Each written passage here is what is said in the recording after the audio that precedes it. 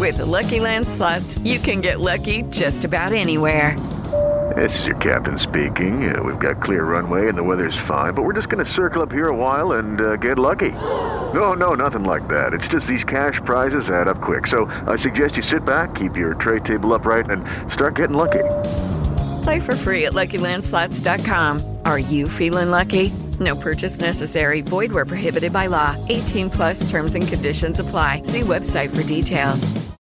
Hello, it is Ryan, and I was on a flight the other day playing one of my favorite social spin slot games on ChumbaCasino.com. I looked over at the person sitting next to me, and you know what they were doing? They were also playing Chumba Casino. Coincidence? I think not. Everybody's loving having fun with it. Chumba Casino is home to hundreds of casino-style games that you can play for free anytime, anywhere, even at 30,000 feet. So sign up now at ChumbaCasino.com to claim your free welcome bonus. That's ChumbaCasino.com and live the Chumba life. No purchase necessary. VGW. Void where prohibited by law. See terms and conditions. 18+.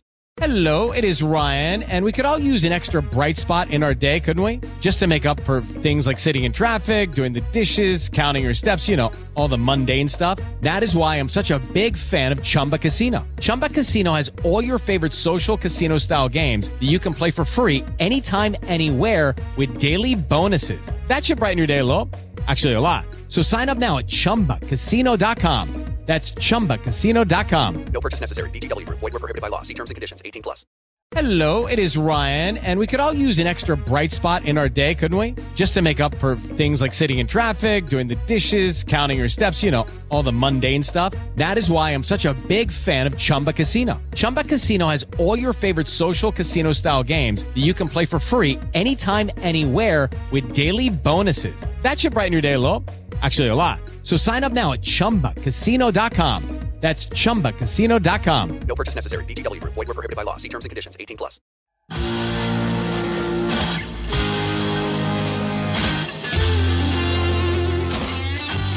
Welcome back, Tiger fans, to Rockin' Radio's football podcast. I'm Nate Edwards. That's Brandon BK Kiley. This is before the box score. Just everybody come together, take a knee, grab each other's hands. Let's kumbaya this. Let's kumbaya. We're okay. BK, I'm okay. Are you okay? I'm freaking out, man. I'm freaking out. Oh, I know. It's okay. I'm on the good stuff, so we can chat and you can freak out. We'll have a good time. This is so foreign to me. The notion that I am the one that is negative BK, and you are over here just saying, "Hey, it's all good, dude. It's all good. We're fine. Ain't nothing wrong. Weird game. They'll be fine." Yeah. So we'll get into that. Yeah. It was a fluky game, and I can understand and appreciate the optics of what we watched for 60 minutes last night. Messed up, weird, not good. Here's the thing. Middle Tennessee took us into the twilight zone, just pummeled us into darkness in the exact way that they wanted to play. Mizzou played their game on offense. Middle Tennessee played their game on offense. And we ended up kind of where it should be, where Mizzou moved the ball fine, clinched up on fourth, and Middle Tennessee played like they had nothing to lose because they didn't, and hit on key explosive plays to keep it close. So this is where we're at. In case you have literally no idea, and we are your only source of Mizzou news, which I'm sorry, but Missouri won last night, despite what you would think happened via social media, 23-19, which I don't know if you all subscribe to Scoregami, which is unique scores throughout football, but kind of feel like 23-19 might be up there. BK, I know you're freaking out, and I understand why. Is there one overwhelming thought going through your head as to why everything is bad and what's fueling your freaking out? That it feels the same. That's mostly it. It's not so much any one thing that happened in that game, because I've seen that game repeatedly over the last, really we can go back 7 or 8 years, but specifically over the last 4. It feels like so many other games that we've watched from Eli Drinkwitz, where he gets conservative, the game ends up being close, in part because of his decision-making, in part because he doesn't have a quality quarterback. I think Brady Cook was mostly fine outside of the early portion of that game, but we'll get to that later. But for a million different reasons, that game felt all too familiar to Mizzou fans. An early season game against a lesser opponent that you feel like you should beat by 2 or 3 scores. And we said it was going to be ugly, but it was uglier than even I think either of us expected it to be. Yeah. It felt like so many games that we've seen before. It felt like Central Michigan. It felt like last year, I mean, to a lesser degree, Abilene Christian. And that's a problem. It shouldn't be that way in year 4. In year 4, you shouldn't win by 4 points at home against Middle Tennessee. It just shouldn't happen. And we'll get into all of the reasons as to why it happened and how it may not be something that is like a repeatable experience against other teams down the road. But that specific outcome cannot happen for Eli Drinkwitz. It was a horrible look. And if you're a Mizzou fan today saying the wind has been taken out of my sails, you have every reason to feel that way. You are totally justified in feeling that way. Yeah, I get it. I get it. I think the big problem is that Eli Drinkwitz football, trademark Eli Drinkwitz football, is just an ugly, no fun experience. And I don't know exactly where that came from. Obviously, you can go back through his coaching stops. You can look at Arkansas State. You can look at Boise State. You look at NC State and then App State and then here. And, offensively, they run the same stuff between, Arkansas, Boise, NC State. NC State was kind of fluky, but he had a fluky group of skill position players. We won't dive into that. But he has been very consistent in how he runs his offense. And it's not working here. And I think one of the big problems is that when he was at Boise, he was calling plays for a team that had a 20-spot recruiting advantage over the next closest recruiting power in the Mountain West. And when he was running that at App State, he was running, hold on, wrote it down. His 5-year recruiting average at App State in 2019 was 32 spots higher than the next closest Sun Belt team he was playing against. That is why he could run outside zone with that offensive line and those running backs and just clear house, because they were going up against a bunch of dudes who were going to be selling insurance the next year. And that's fine. That's how he learned to call offensive plays to run a team that 1 year. The frustrating thing for me is that it's not changing. And maybe that is just who he is. He's going to run his book, and he's going to get an offensive coordinator who shares philosophies and a similar book. And that is how he wants to run his team. Maybe that's just it. And you don't know this when you hire a coach who's had 10 games of experience as a head coach. When you're looking to replace your old one, you just kind of go off of, reputation and what you think is good, and like, oh, he's young and like all that stuff. So you didn't really know what he was going to do. It's the stubbornness in the perceived stubbornness and not changing, even though we talked about how he was going to change all off season. And then this propensity to clinch up in 4th down, because we can talk about 3rd down as much as you want, because they didn't have good 3rd downs, but it's the 4th down decisions. And thank God he's not running that crappy 4th and 1 fake and play, but like it's the 4th downs where he will not go for it against an FCS team or a G5 defense in plus territory, even plus 20 territory. He won't do it. He won't do it. And BK, you had a really good way of describing this, but it's like he's got a thing for feet. I'll let you explain a little bit further because that's ambiguous, but go ahead. Yeah, I respect that. It's not a fetish specifically with feet, but it might be in football at least. So the old adage in football for coaches in, the 70s and 80s was every drive that ends in a kick is a successful drive. If you punt, if you have a PAT, if you have a field goal, that is a successful drive because you did not shoot yourself in the foot. You didn't turn it over to the other team, right? And so coaches that came up under that believe in punting. It's the right thing to do. If you don't get a first down in the first 3 downs, well, then we punt and we live to fight another down. And hopefully the defense goes out there and does their job. And I think for Eli Drinkwitz, his philosophy, not just like the idea of his football philosophy is that. After the game on Saturday, He was asked about the decision to punt on 4th and 1 in the fourth quarter. Now, this was at the Middle Tennessee State 44-yard line. You're in plus territory.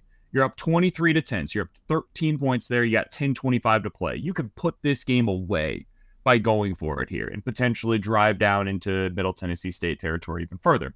This is what he said. Quote, up 13, if they've got to go 83 yards, their chance of scoring are a lot less than they are on the 50. I think it's the right call every time, end quote. Here's why I view that as an unacceptable response. Not just one I disagree with, but an unacceptable response. Is because the only thing that he's taking into account in that scenario is if they fail. He is not thinking about what it adds to your estimated winning percentage if you get it. Because by punting, what you are doing, because I'll go the opposite way, right? I'll say, hey, what if your defense fails? What if you end up allowing them to go down to score? Which happened more often than not when Mizzou punted in these situations on Saturday, by the way. If you end up allowing them to score, well, now it's a one-possession game late in the fourth quarter against Middle Tennessee, and we know how this works, dude. It's just like in the tournament when the underdog has a little bit of momentum. Suddenly, the whole game shifts. The atmosphere shifts. Everybody at Furrow Field gets the tight cheeks because they've seen this with Mizzou before against that team. Not even that long ago. You don't have to go back to your ancestors, dude. This was 16? Mizzou lost that game against that team in those uniforms. That coach was on the other sidelines. So, yeah, you can believe that. You can go about it that way, but it's eventually going to get you beat. It didn't this time, but it will eventually. You had 4th and 3 from midfield in a scoreless game with 10 minutes to play in the first quarter. You punted. 4th and 2 from the Missouri 41, up 3-0 late in the first quarter. Punt. And then 4th and 1 from the Middle Tennessee 44, up 23-10 with 10 minutes to go. Punted. That's embarrassing. It can't happen. And it happens every single time with this coach, dude. The game decision-making for Eli Drinkwitz puts his team at a disadvantage. And I'm so sick of watching it, man.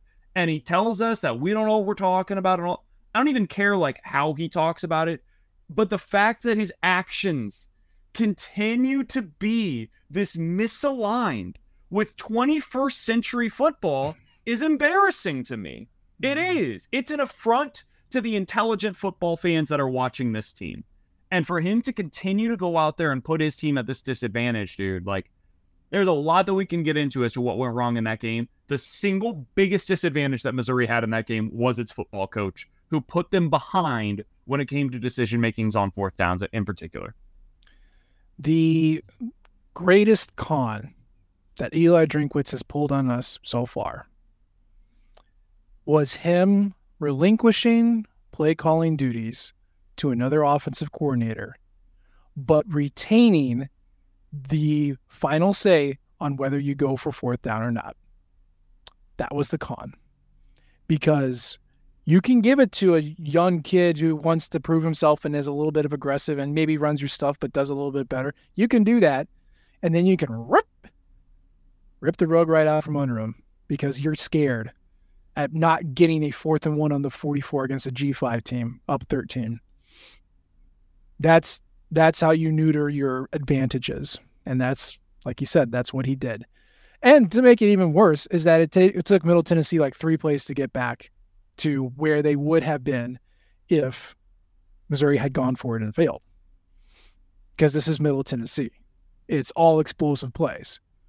They will get one. They will land a few per drive. And they did every single drive. They landed at least one. So I don't know what to tell you. I mean, real life sports are a lot harder than video games. But I have seen Madden tournaments with more competent game management than what we're seeing from the Missouri sideline right now. And, you know, I call it an NFL mindset, where sometimes the NFL is so dang conservative, so afraid of losing rather than winning, that they will punt and plus territory. Kirk Ferentz does this at Iowa all the time. Punt, punt, punt, punt, punt. Now, he also has a top 5 defense every single year, so okay. But like, I always grew so disillusioned with the NFL because it was such a conservative style of play with literally the greatest football players in the world. and I couldn't deal with it. I know it's changed a little bit, but like it's such an outdated, antiquated way of viewing football. When you have a mobile quarterback, you have pretty decent skill position players, and you're going up against a team that has less talent than you. Like, I know that's your philosophy. I know that's what you think this is going to be working, but it's got to evolve. It has to evolve. And I don't know. I don't know if it will. Frankly, I just don't.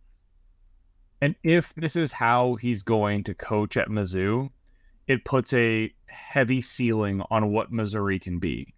Because think about the upsets that you've seen in college football, like the really big upsets. And think about what had to happen for those teams to come up with them. Hell, use his old example of being at Boise. I know he was only there for a short period of time, but like Boise State, you think about the biggest wins that they've had in their program's history. The one that comes to mind immediately is Oklahoma. Think about how they did that. Like they got super aggressive, dude. Mm-hmm. They pulled out trick plays, fourth down conversions, like everything you can do to be able to take that margin of error, take that margin of talent and slim it down a little bit. That's what they did. And with Eli Drinkwitz, it's almost the opposite, where he is now allowing the other team to do that, where he is saying, no, we're only going to play by the book. And therefore, it is going to be easier for you to close this margin of error for you. If you go out there, you get a few explosives, it makes it easier for you to stick close. If you go out there, you get a couple of turnovers, maybe, it makes it easier for you. If there's a safety, for example, it makes it easier for you. All of these different things add up to, we have such a small margin for error if you're Eli Drinkwitz, that you have to do everything perfectly. So if you go out there and you have some horribly timed pre-snap penalties, it feels like the end of the world. If you have a couple of plays where your corner has perfect coverage and they've got a dude out there who suddenly becomes like prime Terrell Owens going up and getting it, like Justin Olsen went up there and had like 3 or 4 just huge plays that were just inconceivable as to how they happened. But hey, man, sometimes that's the way that the ball breaks for you. And when you're doing this on the other side of things, if you're Eli Drinkwitz, it just makes all of that stuff hurt that much more. It just makes it that much more of a dagger to your heart as it's taking place. So he's not going to fix it. I know that in my heart of hearts. And that's what makes it so hard to bear. What we watched on Saturday is, I think that was kind of almost the final straw for me. It's like I touched the stove so many times and I was like, next time it's not going to be as hot. And there was reason to believe this time that it was going to change, because what you said is totally true, Nate. The biggest con that he's done is he said, hey, I'm giving up play calling duties. Now I can focus on the in-game decisions and I'm going to be better at it. I took that as, oh, he's going to be better at the things that I care about, which is on me. He didn't say that specifically. He didn't say, hey, I'm going to suddenly become super aggressive on fourth downs. He just said, I'm going to get better with in-game decision-making. He's probably thinking like, hey, that means that I'm going to be better about like, hey, if my offensive coordinator calls X and I want to do Y in a specific situation, I will be clear-headed to be able to tell him, hey, I'm going to have final authority. I think this is the right play here. So I conned myself into it as much as Eli Drinkwitz conned me into it. And that's what sucks, dude, is we got firm evidence that nothing has changed with his in-game decision-making. Nothing. At the same time, this team is better than it was last year. Oh, and I know the optics. On, dude. You don't I know believe that. I do believe it. And I know the optics aren't there. And I know we're 2 games in. So this is tiny, small sample sizes. But Missouri's running game is reeling off 50% success rates multiple games in a row. Granted, FCS team, Middle Tennessee, understand. But right now, 2 games in, light years better than we were 2 games in 2022 or 2021. The passing game, I know it's not flashy. It's suffering from drops. Not overthrows, not underthrows, although they do exist. Drops. That's the problem. The success rate of the passing game is better at this point this year than at the first 2 games in the past 2 years. Again, weird sample set to use. It's what I have. Here's the other thing I want to tell you. This blew me away. I understand that people's relationship with SP Plus is a little bit different than mine. Some people use it as a reference point. People use it as a tool. We're going to use it here because I think it's really, really interesting to point out. Okay.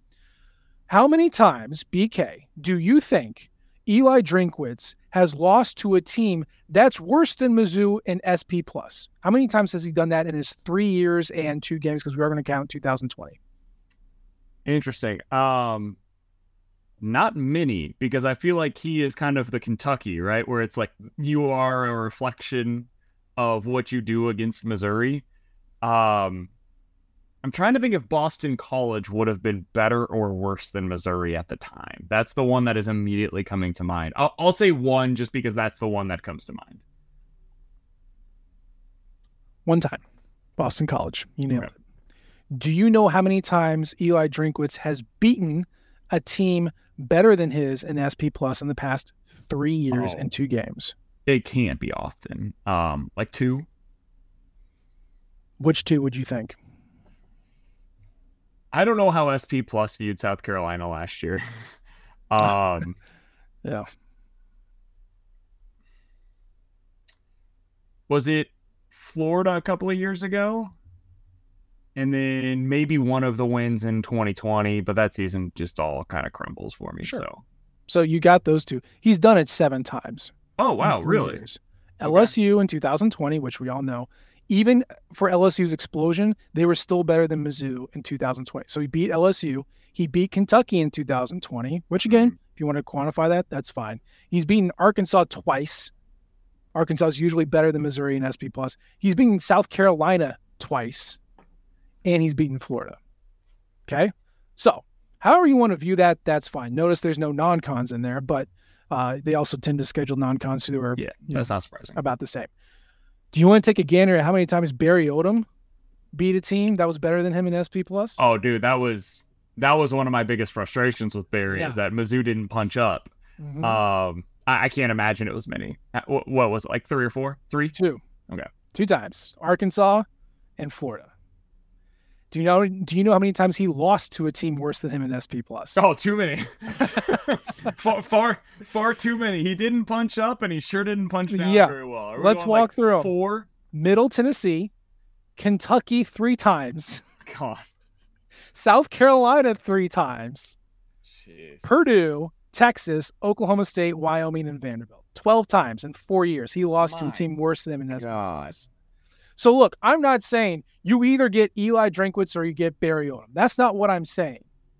What I am saying is that this reductive hamburger thought process that he has in offense tends to not lose to worse teams and tends to beat every once in a while a couple of better teams because, like you said, you shrink the game, you take the margins down, and while it can bite you in the butt when you play worse teams, it can also give you a chance against better teams.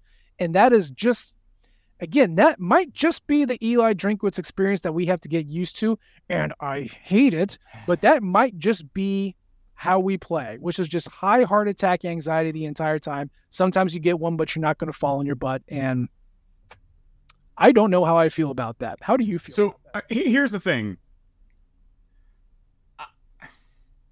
I think college football, I think it really comes down to like, what do you want as a fan? Really, because like this way of living makes it pretty likely on a consistent basis you're going to win like 7 games. With the way that Eli Drinkwitz is now recruiting, you're going to win 7 games pretty regularly playing this way. Do you care about getting to 10? Because winning 10 games this way is going to be remarkably difficult. It makes it so incredibly hard to punch up in a meaningful way in this conference. Dude, Texas is like maybe not all the way back, but they're back. And that's a team that you're going to have to contend with now. Tennessee, even if they're like not what they were a year ago, that offense kind of runs itself for the most part, even when they've got Joe Milton, who has the arm accuracy of me and Nate, maybe even worse than the two of us. Georgia's really good. Alabama, LSU, like we can go through the conference. There's a lot of really good teams in this conference, man. Really good programs is maybe the more important way to put it. And then you add in the way that Missouri schedules, and like every year they've got at least one kind of 50-50 game in non-con.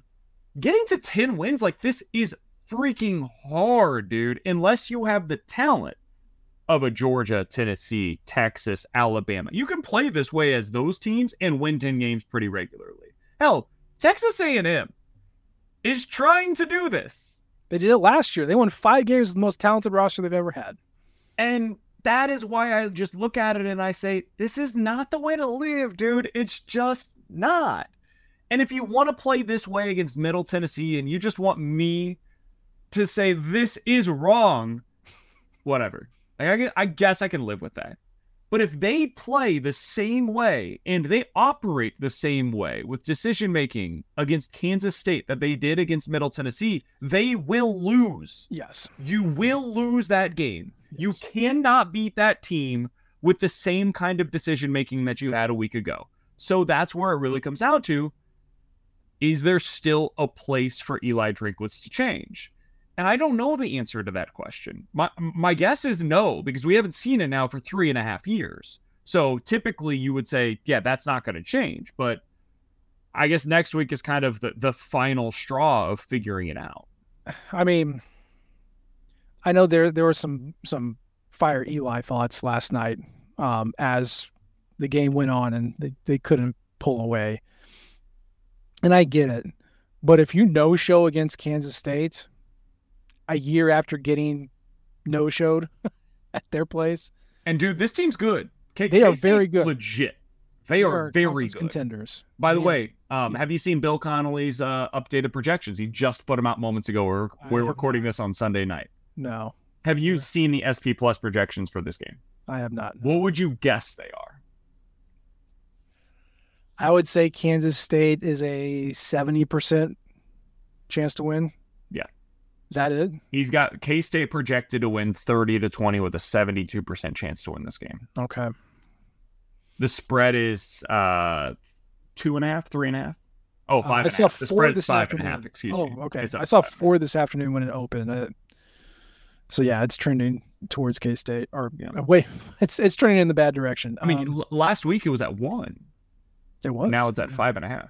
Yeah. Which it makes sense. Like, that's the correct way to go about that. Yeah. I would still take K-State, by the way. Look, man. Yeah. I don't think there's going to be, unless he gets 4th down powers taken away from him, I don't think we're ever going to see a comfortable Missouri win. I don't. It's always going to be caveated by something. Even Abilene Christian last year, like, couldn't play the younger guys, couldn't pull away enough. He always plays his guys. They always tend to be old, and he's going to punt on 4th down. Okay. This is a free-flowing conversation tonight. Yeah. Can we talk about some of the playing time? Yeah, or lack thereof, yeah. So, you look on the defensive side of the ball, and it's like, okay, like, the guys that you could kind of expect to play, they play. And they rotate a bunch of dudes in and out of there. They've got some depth on that side of the ball. They've recruited pretty well on that side of the ball. The transfers have mostly worked out on that side of the ball. Like, all right, it's kind of going as you would expect. The offense, the guys that are getting out there are the same dudes that we've seen. And it's the old guys. Like, Theo Weist through 2 games has played 135 of the 138 possible snaps. What? Hey, what are we doing there? Mookie Cooper has played 125 snaps. What has How many Mookie targets? 3 targets? Has Mookie... Listen, man, I want to say this up front because sometimes, especially when we're talking about college kids, people hear stuff and they're like, you guys are being so mean to a player.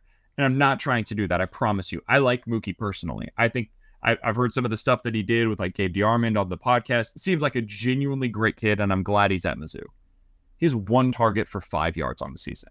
He has been out there for like 95% of the plays. He's running wind sprints right now. He is not a meaningful piece of your offense, and yet other guys who are better than him right now, or at least are more productive than him, are not able to play because they're stuck behind him. I think because they think he's a good blocker. And that's just... It's silly, dude.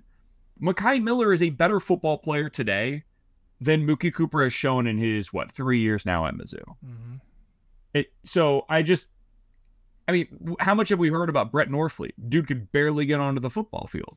He can get targeted, but yeah, it's like two.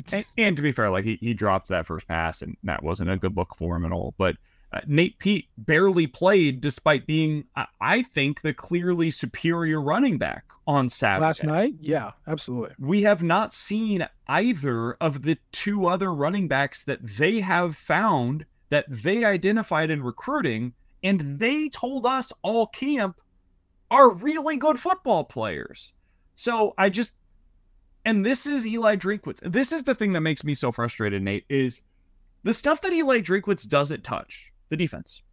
It's improved significantly over the last couple of seasons. The stuff that he does touch, the offense, the special teams, it's not getting any better. Mm-hmm. Isn't that at some point a direct reflection of him? And I'm not saying he needs to be fired. I'm not coming here calling for any heads, but this stuff starts to get alarming when you see it over and over again. And we're now into year 4, which is, it's put up or shut up time, dude. Like he needs this to be a good season for him. He does. He does. He is a great peacetime general. He'll build up your army. He'll train them right. He'll get them psyched to get involved. You know, he'll get the funding. He'll get you all the cool toys. He'll get you excited. Then the bullets start flying and he crawls into a foxhole. And he needs somebody else to lead him out. And that's fine. Not everyone can be a wartime general. Those are rare dudes. And you need the peacetime as well as the wartime. He needs to focus on being Mizzou's pitchman. He needs to focus on being the face of the program. He needs to focus on creating NIL laws to give us an unfair advantage against everybody else. He needs to focus on getting high school kids in, evaluating transfer talent, getting all those dudes in there, and then keeping your roster. That's what he needs to do. Anything football, the game related, the tactics, the schemes, the opening script, the decision making. He needs to hire you, BK. He needs to hire somebody. He needs to get some other headset on there. He needs to sit there and play on his phone during the game and just let, text recruits and then let somebody else go out there and take care of everything else, because it is apparent what he has touched, and it is either getting strangled or worse. And I don't know why. I don't know what the answer is, but he's got to let other people cook, because it's not working. Yeah, he just needs some 20-year-old kid who just grew up playing all of the Madden. Just all of the Madden. And that's the best way to go about this, is just find somebody that's going to be hyper aggressive, and hopefully that'll put them into more advantageous situations. All right, that's a lot on Drinkwitz. Hello, it is Ryan, and I was on a flight the other day playing one of my favorite social spin slot games on ChumbaCasino.com. I looked over at the person sitting next to me, and you know what they were doing? They were also playing Chumba Casino. Coincidence? I think not. Everybody's loving having fun with it. Chumba Casino is home to hundreds of casino-style games that you can play for free anytime, anywhere, even at 30,000 feet. So sign up now at ChumbaCasino.com to claim your free welcome bonus. That's ChumbaCasino.com and live the Chumba life. No purchase necessary. VGW. Void were prohibited by law. See terms and conditions. 18+. Judy was boring. Hello. Then Judy discovered ChumbaCasino.com. It's my little escape. Now Judy's the life of the party. Oh, baby, mama's bringing home the bacon. Whoa, take it easy, Judy. The Chumba life is for everybody. So go to ChumbaCasino.com and play over 100 casino-style games. Join today and play for free for your chance to redeem some serious prizes. ChumbaCasino.com. No purchase necessary. Void were prohibited by law. 18+. Terms and conditions apply. See website for details. With the Lucky Land Slots, you can get lucky just about anywhere. This is your captain speaking. We've got clear runway and the weather's fine, but we're just going to circle up here a while and get lucky. No, nothing like that. It's just these cash prizes add up quick. So I suggest you sit back, keep your tray table upright, and start getting lucky. Play for free at LuckyLandSlots.com. Are you feeling lucky? No purchase necessary. Void where prohibited by law. 18+ terms and conditions apply. See website for details. Hello, it is Ryan, and we could all use an extra bright spot in our day, couldn't we? Just to make up for things like sitting in traffic, doing the dishes, counting your steps, all the mundane stuff. That is why I'm such a big fan of Chumba Casino. Chumba Casino has all your favorite social casino-style games that you can play for free anytime, anywhere with daily bonuses. That should brighten your day a little. Actually, a lot. So sign up now at ChumbaCasino.com. That's ChumbaCasino.com. No purchase necessary. VGW Group. Void where prohibited by law. See terms and conditions. 18+. We should talk about the quarterback. No, you know what? Let's do something positive real quick, just for a sec. Two things. One, Luther Burden is exactly who he was projected to be. That dude is... I am so glad they have him in his natural position. He was just not... He wasn't winning regularly on the outside. He's winning more often this year in contested catch situations. He's still not the best at it, but he's better at it this year. And that's fine. That's a really hard thing to win with. But the way that he's winning both down the field and after the catch, this is the type of jump that we saw a year ago with Dominic Lovett.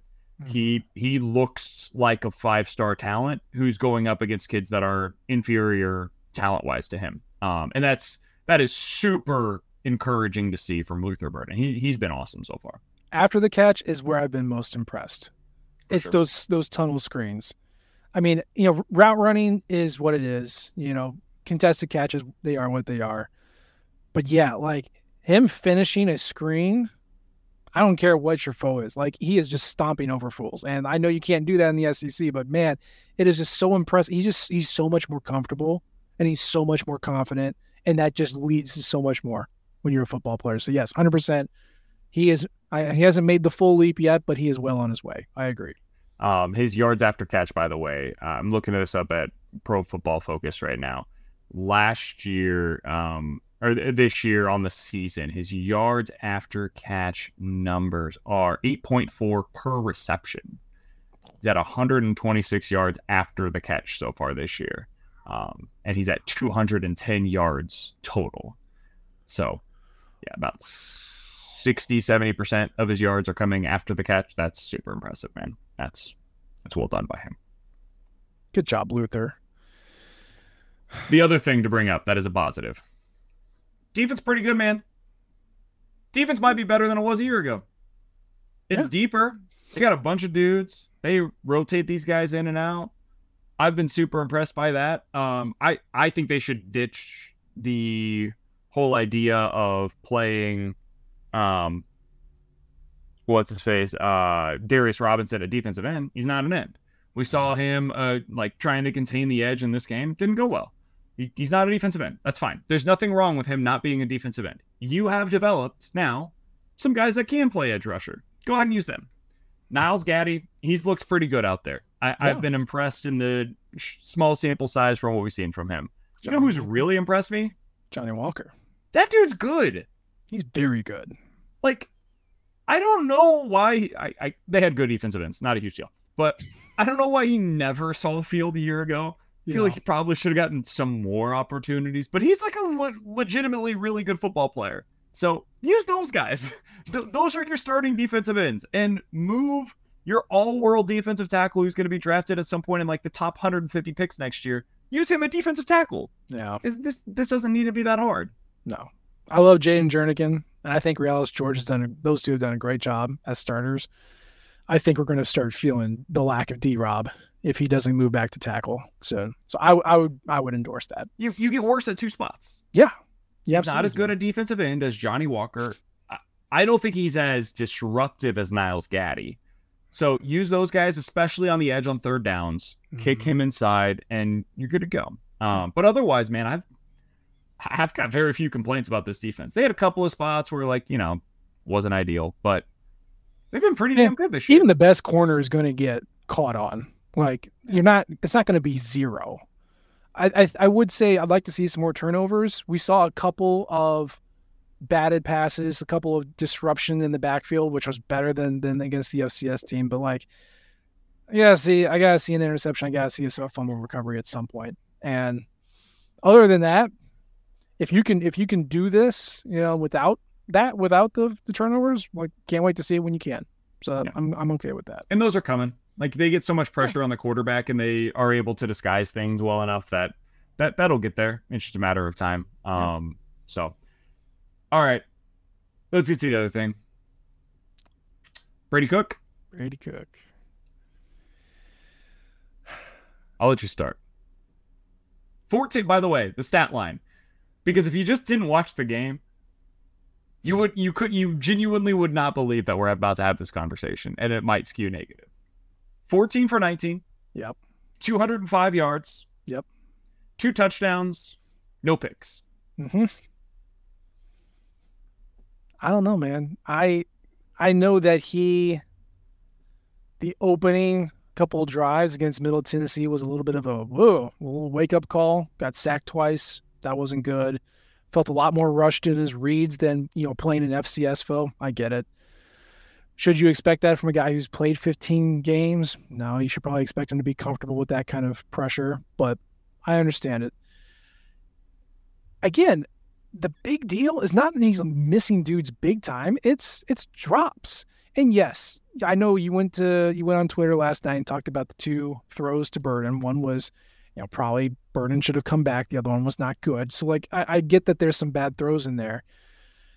I just I can't find a reason to freak out about it, and that's not what a certain pocket of Missouri fandom wants to hear. So if you're going to tune out, fine. Thanks for listening for 37 minutes. Thank you for your time. I mean, let's go through his success rate. Go through what he's doing. He's hitting running backs, right? He's hitting Schrader. He's hitting Pete. He's hitting Weiss. Really, the big deal is that he is only looking at Luther Burden. And if Luther Burden isn't open, then he's probably going to be moving around, kind of scrambling and then dump it off, which is not. It's not the worst thing you can do. Also, there are better ways of doing it. When Theo had a pretty good game in this one. He did. But when Theo Weiss and the tight ends and this version of Mookie Cooper are your other options on literally every play, I would also look to Luther Burden a lot. That would be the route that I would say that is my first option, my second option, my third option, and then I'm checking elsewhere. Yeah. So, I mean, we've seen more passes to the running back this year than I feel like we saw last year, just from a load-bearing standpoint, from a decision-making standpoint. Pete and Schrader have been way more active in the passing game than they were last year.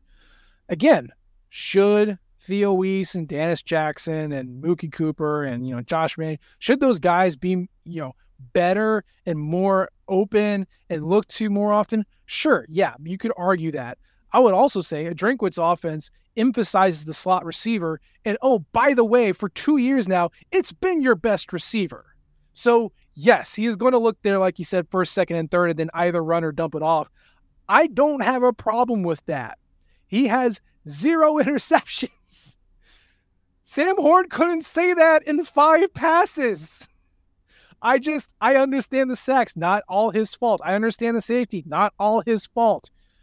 He should have held onto the ball better, but not all his fault. And in that spot, you got to know better than that. That just can't happen when you're in the fourth quarter up the way that, given the context of that scenario, that was a really bad play. And I'll totally concede that one. And maybe I'll even concede the first throw to Burden, I think it was. Maybe it would have been the second. It was the first one. Yeah. Maybe I'll concede that one too. I thought other than that, he was totally fine, dude. That's the thing that's so weird about the Brady Cook experience is I don't even know what we're arguing over anymore. Did he miss or underthrow Luther Burden on that deep throw? Absolutely. And he's got to connect on that. And guys, he did. Later in the game, he literally connected on the same play. 44 yards. And it was awesome. It rocked. That was great. But he gets no credit for that because he missed on the first one. And then very soon thereafter, I wish we had the all-22 and we could go back and rewatch it because they didn't give us a good angle of this on the broadcast. But I'm pretty sure on the other miss that people point to Burden, where Burden was just running down the seam wide open. I'm pretty sure his arm was hit as he was releasing that one, and it impacted the trajectory of the ball. If it didn't, bad throw. You got to make it. That's got to be better. But I think that's what happened there. So those two were in the first 4 throws that he made on the day. Nate, he started the day 1 for 4 for 6 yards. Mm-hmm. After that, he was 13 for 15 for 198 yards and 2 touchdowns. That seems good. You got to be better in the pocket. I think the offensive line stunk in that game. I don't think they did him any favors whatsoever, but hey man, avoid getting sacked 4 times for 31 yards and a fumble against Middle Tennessee State. That'd be ideal. But it happens, whatever. One of those was a drop by Brett Norfleet that I mentioned in terms of the 13 for 15. So probably should have been 14 for 15 to finish the game.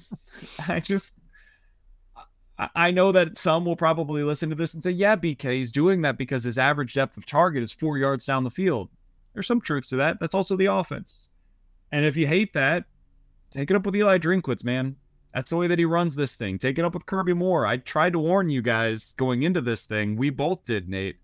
Kirby Moore's philosophies offensively are not all that dissimilar from what Eli Drinkwitz was doing a year ago. You saw some of it. You saw the deep over routes to Luther Burden. That stuff is sexy, dude.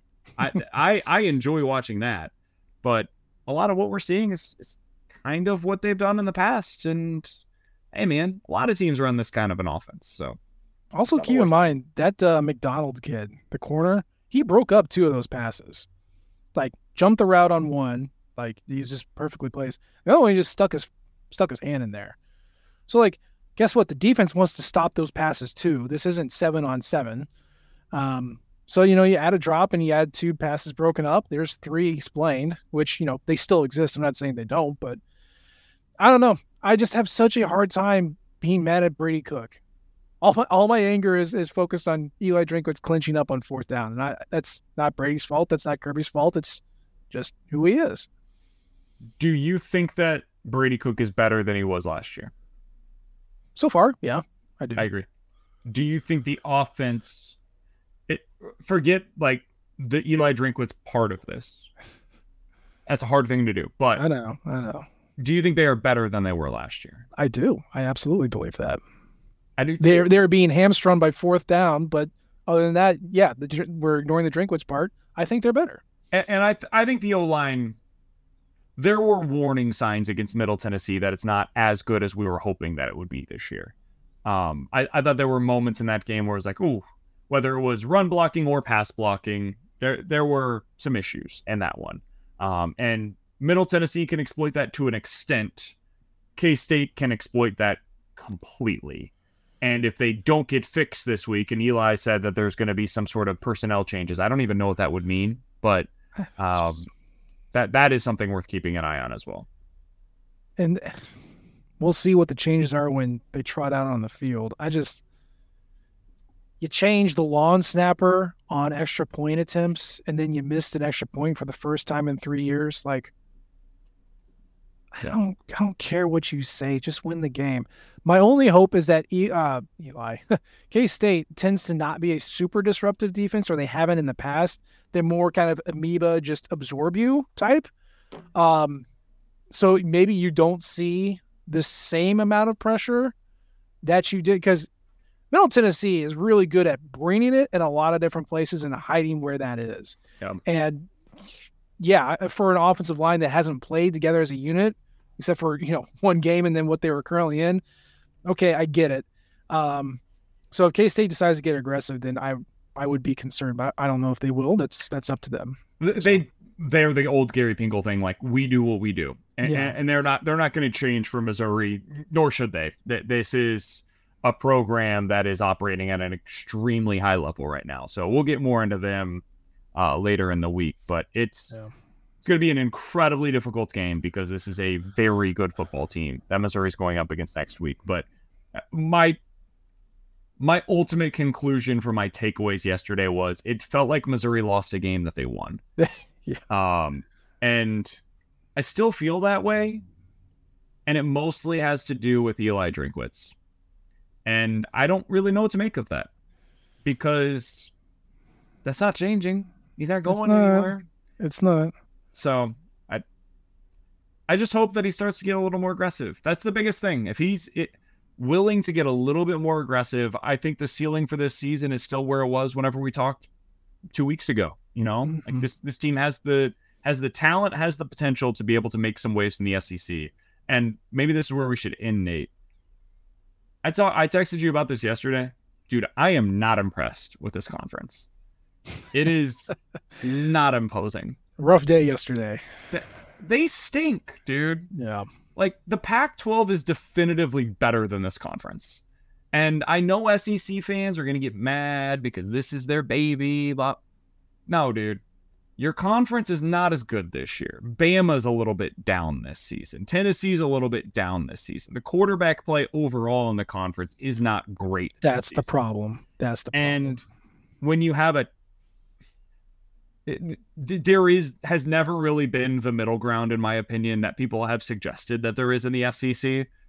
Yeah. Like, people spout the depth of the conference. It's fine. I don't particularly believe that it's significantly better than some of the depth in other conference. The truth is the top 4 in this conference is always better than other conferences. And I don't know that any of that is true this year. It's very soft. They still recruit better than most every other team out there, other than Ohio State or Texas, which is joining the SEC, or Michigan, or USC. But I understand what you're saying. I think it's all based off of tradition, investment, and recruiting. And it should be. That's all reason to believe in a team coming into the season. And then the games are played, and then everything changes. Yeah. Like, then we get to find out, are these teams actually good or not? Texas A&M, not actually good. Not good. Just not good. Vanderbilt has not taken a significant step forward.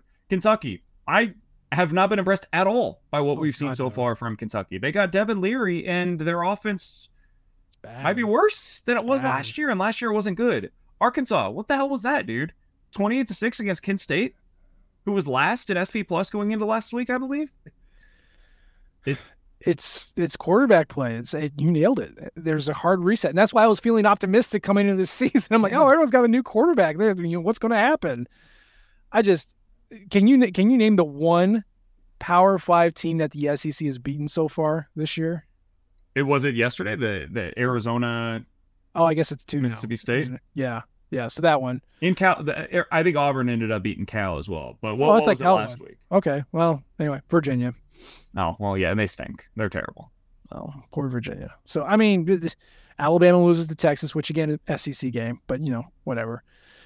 And everyone else just struggle bus, baby. And that you get the hard reset, one of the lowest returning productions kind of as a conference, and you get new quarterbacks. This is the time to stink. And Eli, it's right there for the taking, man. It really is, dude. It really is. Be aggressive. Be aggressive, ED. You should be Memphis. You should be Vandy.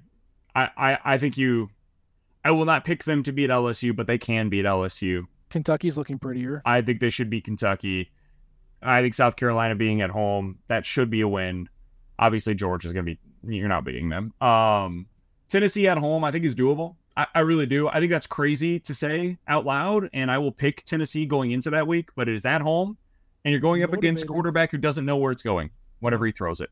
He knows it's going far, just not which direction. Florida should be a win. At Arkansas is in play. Yeah. I basically told you one game that I think is a definite loss down the stretch, and it comes down to, can he beat Kansas State? Yeah. That's it. If you beat Kansas State this week, nothing about what happened against Middle Tennessee matters anymore. Nothing matters. And you can beat them 3-2. Nobody going will back care. to this one. I do not care how it happens. Just beat them. Just beat them. Just win, baby. Just go win, dude. Just go win. All right. Let them all hang out. Big balls, Drinkwitz. Let's do this, baby. Let them bounce. Let them go. Please, baby Jesus.